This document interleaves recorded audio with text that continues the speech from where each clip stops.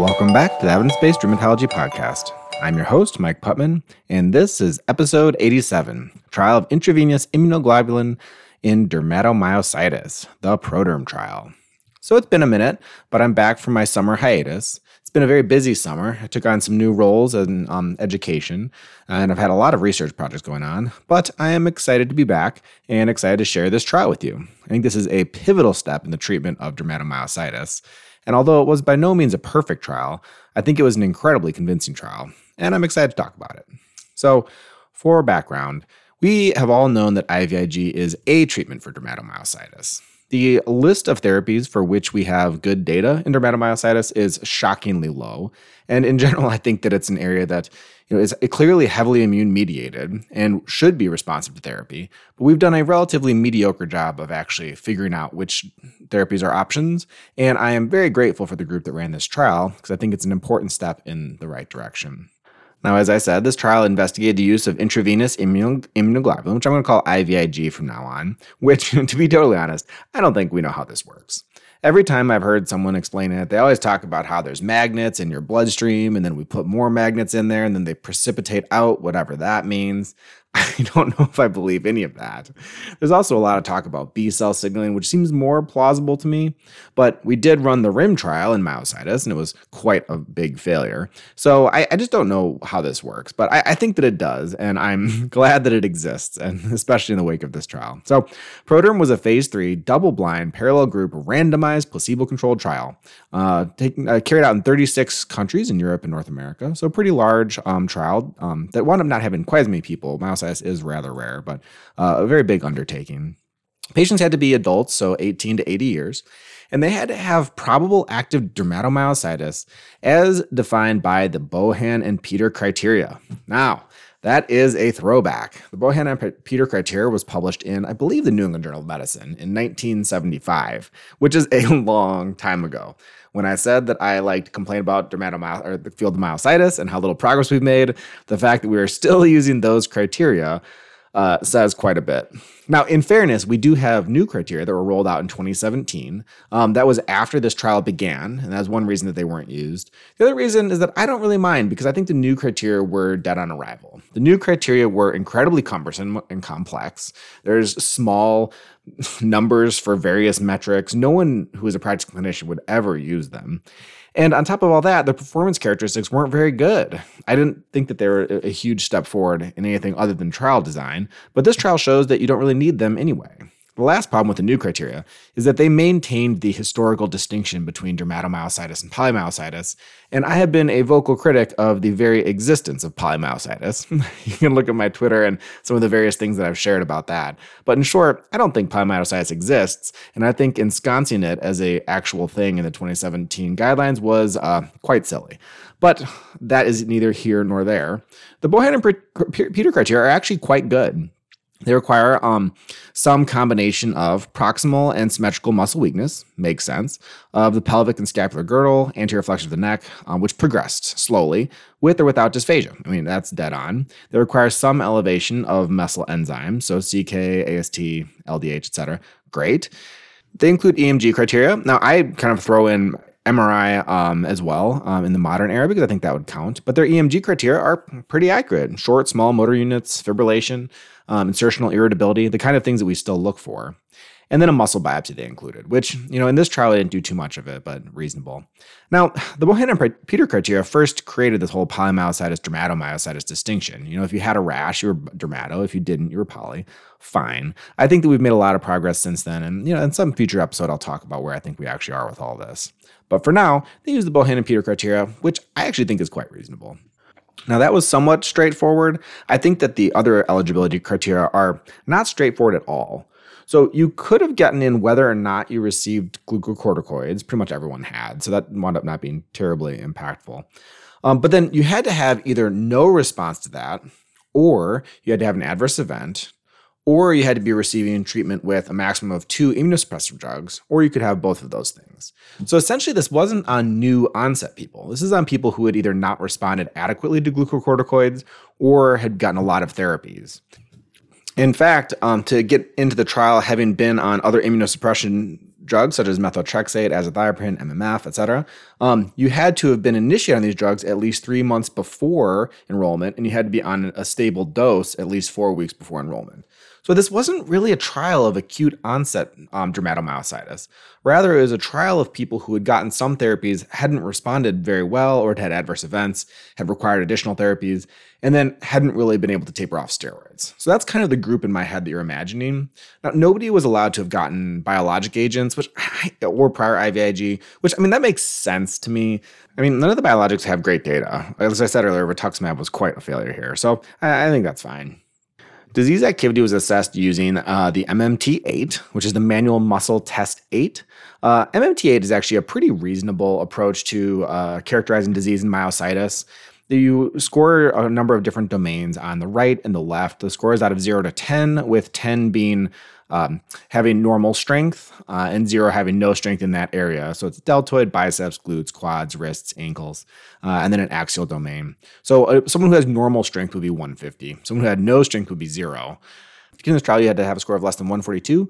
So some deficits in some areas could be a lot in one area or a little in a couple, which is more likely. They also tracked a number of other measures, including the patient global, physician global, HAQ-DI, which I love these. I'm a big fan of patient report outcome measures. But there was another reason that they included these, and that's because the primary endpoint of this trial was an improvement on the total improvement score. So what is a total improvement score? Now, it's kind of like one of these combined ACR20 measures, similar to that. The TIS includes the MMT-8, which we just discussed. It also includes physician global, patient global, HAQ, extramuscular activity, and muscle enzyme levels. This is one of those numbers that's required by the FDA in trials of myositis, so it makes sense to include it. I think it's reasonable. It also makes for a somewhat opaque trial because you're not entirely sure what drove it, but I think that it makes sense and was a reasonable outcome measure for this trial. Patients were randomized in a 1-to-1 fashion to either receive IVIG or Octagam at a dose of 2 grams per kilogram of body weight or placebo every 4 weeks. That is pretty much in line with my practice. I tend to give 2 grams of IVIG up front, and I tend to give it every 4 weeks, at least over the first 6 months of therapy, so well in line with what I'm doing. There was a lot of interest in thromboembolism associated with IVIG infusions. I'll tell you that I have only seen this once, and I'm not totally convinced it was related to the IVIG. I think it's a somewhat rare complication, but they calculated Wells scores and really went after it. Ultimately, didn't find any, but kind of interesting. The trial itself was ultimately powered only to assess the primary endpoint, which I think is reasonable, help them keep the number of required patients to enroll down, and, I like clean trials that answer a single question. Analysis was intention to treat. They had some really garbagey language. In general, missing data were not imputed, with a few exceptions. I think that's kind of sloppy. They need to talk to their medical writer about that one. But overall, the statistical plan was pretty reasonable. So getting into the results, 126 patients were screened, 95 were enrolled, half went into each group, 96 completed the 16-week double-blind randomized portion of the trial, which is the one that I care the most about. Who were these people? Well, they were around 52 years in age. The majority, 75%, were female. The majority, 92%, were white. Don't love that. Really wish we had better representation in this trial. All of them had symmetric proximal weakness, all of them had typical skin rash of dermatomyositis, and almost all of them, 92%, had elevated CKs. Half had a muscle biopsy, half had EMG findings. There wasn't a lot on how many got MRIs as a means to be diagnosed. That wasn't part of the Bohan and Peter criteria, so I can see why it wouldn't be, but I suspect that's why some of these other workups felt somewhat incomplete. Only 71% of people met the B&H criteria, but again, that's fine. I think that this was a pretty reasonable approximation of dermatomyositis. Now, as I said, the glucocorticoids weren't required. You could get in if you had a couple of conventional synthetic DMARDs, but 88% of patients who entered the trial were on systemic glucocorticoids. 68% were on non-glucocorticoid medications. And, there's kind of this weird thing that they did where they required people to stay at the dose of glucocorticoids that they're on when they entered the trial. We've seen all kinds of glucocorticoid tapering behaviors in recent published trials. Some of them, I think, somewhat nefarious, where we're trying to get people off glucocorticoids really quickly. In this trial, I honestly would have liked to have seen that. I start IVIG with the explicit goal of getting people off glucocorticoids. In my opinion, at least, I think just about everyone with myositis develops some degree of steroid myopathy. And in people who do not have a whole lot of rubber to burn, the steroid myopathy can be very, very damaging. And so I think that I'm kind of on the far end of the spectrum with tapering glucocorticoids quickly. And there's just no way that I would leave someone on glucocorticoids for 16 weeks at some dose north of 10 milligrams while I futzed around with other therapies. So this doesn't totally mirror my practice. Now, if this were to have any effect, I think it would bias toward no effect of the treatment. So, if anything, I think had we tapered glucocorticoids, you probably would have seen more flares and more flares specifically in the placebo group. So, I don't think this invalidates the results of the trial, but I never love it when trials don't reflect my own practice. All that said, what did we find? Well, at week 16, the primary endpoint, which was a response of at least minimal improvement on the TIS, so greater than or equal to 20 on that score, was observed in 79% of the patients in the treatment group and 44% of patients in the placebo group. That is a 35% absolute difference in the primary endpoint, which is astonishing. Think about that. 1 in 3 patients treated with IVIG had a minimal improvement that they wouldn't have had otherwise if you hadn't treated them. I think that's a huge result. There are not that many therapies in medicine that work that well. I'm going to be talking about vitamin D in a future episode of the podcast, and it works terribly. It is essentially worthless. An absolute improvement of 35% is the kind of thing that you can really feel and see as a clinician, and it's part of why I've been doing IVIG upfront for my patients for quite some time now. I think the preliminary data from this trial was pretty convincing. I think the other data in this area is pretty convincing.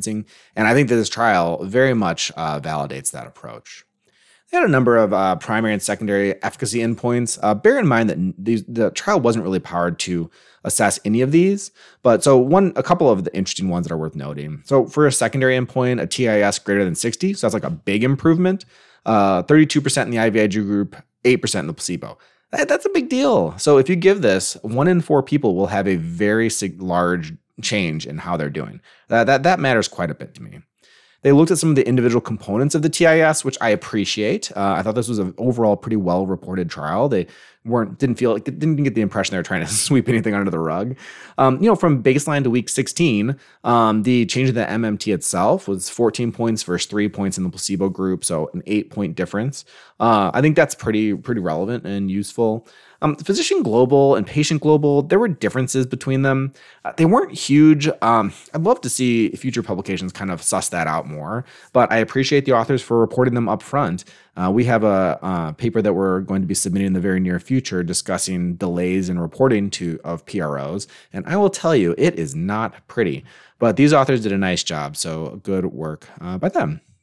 The other subgroup analysis that's worth discussing is that they did stratify patients on enrollment into a group that had mild disease activity, moderate activity, and severe disease activity, which is answering an interesting question, right? You're saying, is this better for people who are a little sick or really sick? And at the end of the day, it looked like it worked in all of them. Pretty big improvements across the board. Maybe perhaps a larger magnitude of difference among people who had severe disease activity. But that's somewhat typical because there's more room to improve in that group. And so I don't know. It looked like it worked in everybody. Now, as far as adverse events are concerned, there was a higher rate of adverse events in the IVIG group, 58% versus 23%. I don't know how much to worry about these. There was all this concern about VTE, which, like I said earlier, I've never been terribly worried about that. And there were no VTEs in the first 4 months of therapy. There was one in the open label extension phase. I don't totally know what to make of that. I guess that's a concern. But in a group that's sick and probably not mobile, one person out of 80 some getting a DVT may be close to the baseline rate. So I don't know how worried I am about that. There was a fair bit of headache, which is the thing that I find most limiting. I do a lot of work trying to prevent headaches, and then pyrexia and nausea associated with the infusions. That all makes sense and is kind of in line with what we would expect. There are a lot of other analyses that you could dig into if you so choose, but at the end of the day, I think this is what we have. The IVIG in this randomized controlled trial of patients with dermatomyositis seemed to work quite well. a large, significant benefit over the 16-week randomized period. There was an open label extension phase, which I typically don't care about very much. And in that phase, the group that was initially in the placebo group seemed to catch up. So that's promising, at least. It doesn't look like we harmed anyone in this trial. But I think that at this point, IVIG should be the standard of care for dermatomyositis. I've been using it in that fashion for quite some time, and I found these results very validating. Now, a couple caveats. The first one is that I think the inclusion criteria for this trial were a little bit strange. I would have designed this trial upfront and given people IVIG upfront along with a protocolized taper, and I would have had that taper be a factorial design like in Pexavas, where one group gets a very rapid taper and one group gets a more standard taper.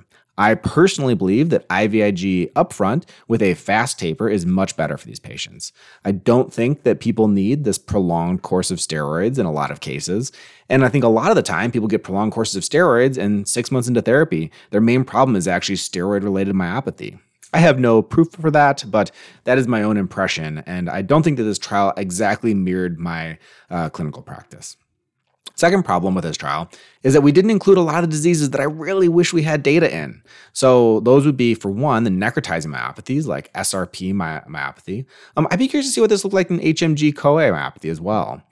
Theoretically, patients with those myopathies weren't supposed to be part of this trial. There was an exclusion for other brands of inflammatory myositis. But when you look at the supplement, this is a trial of 84 people, and about 20 people had some kind of antibody that I think would suggest a disease other than simple dermatomyositis.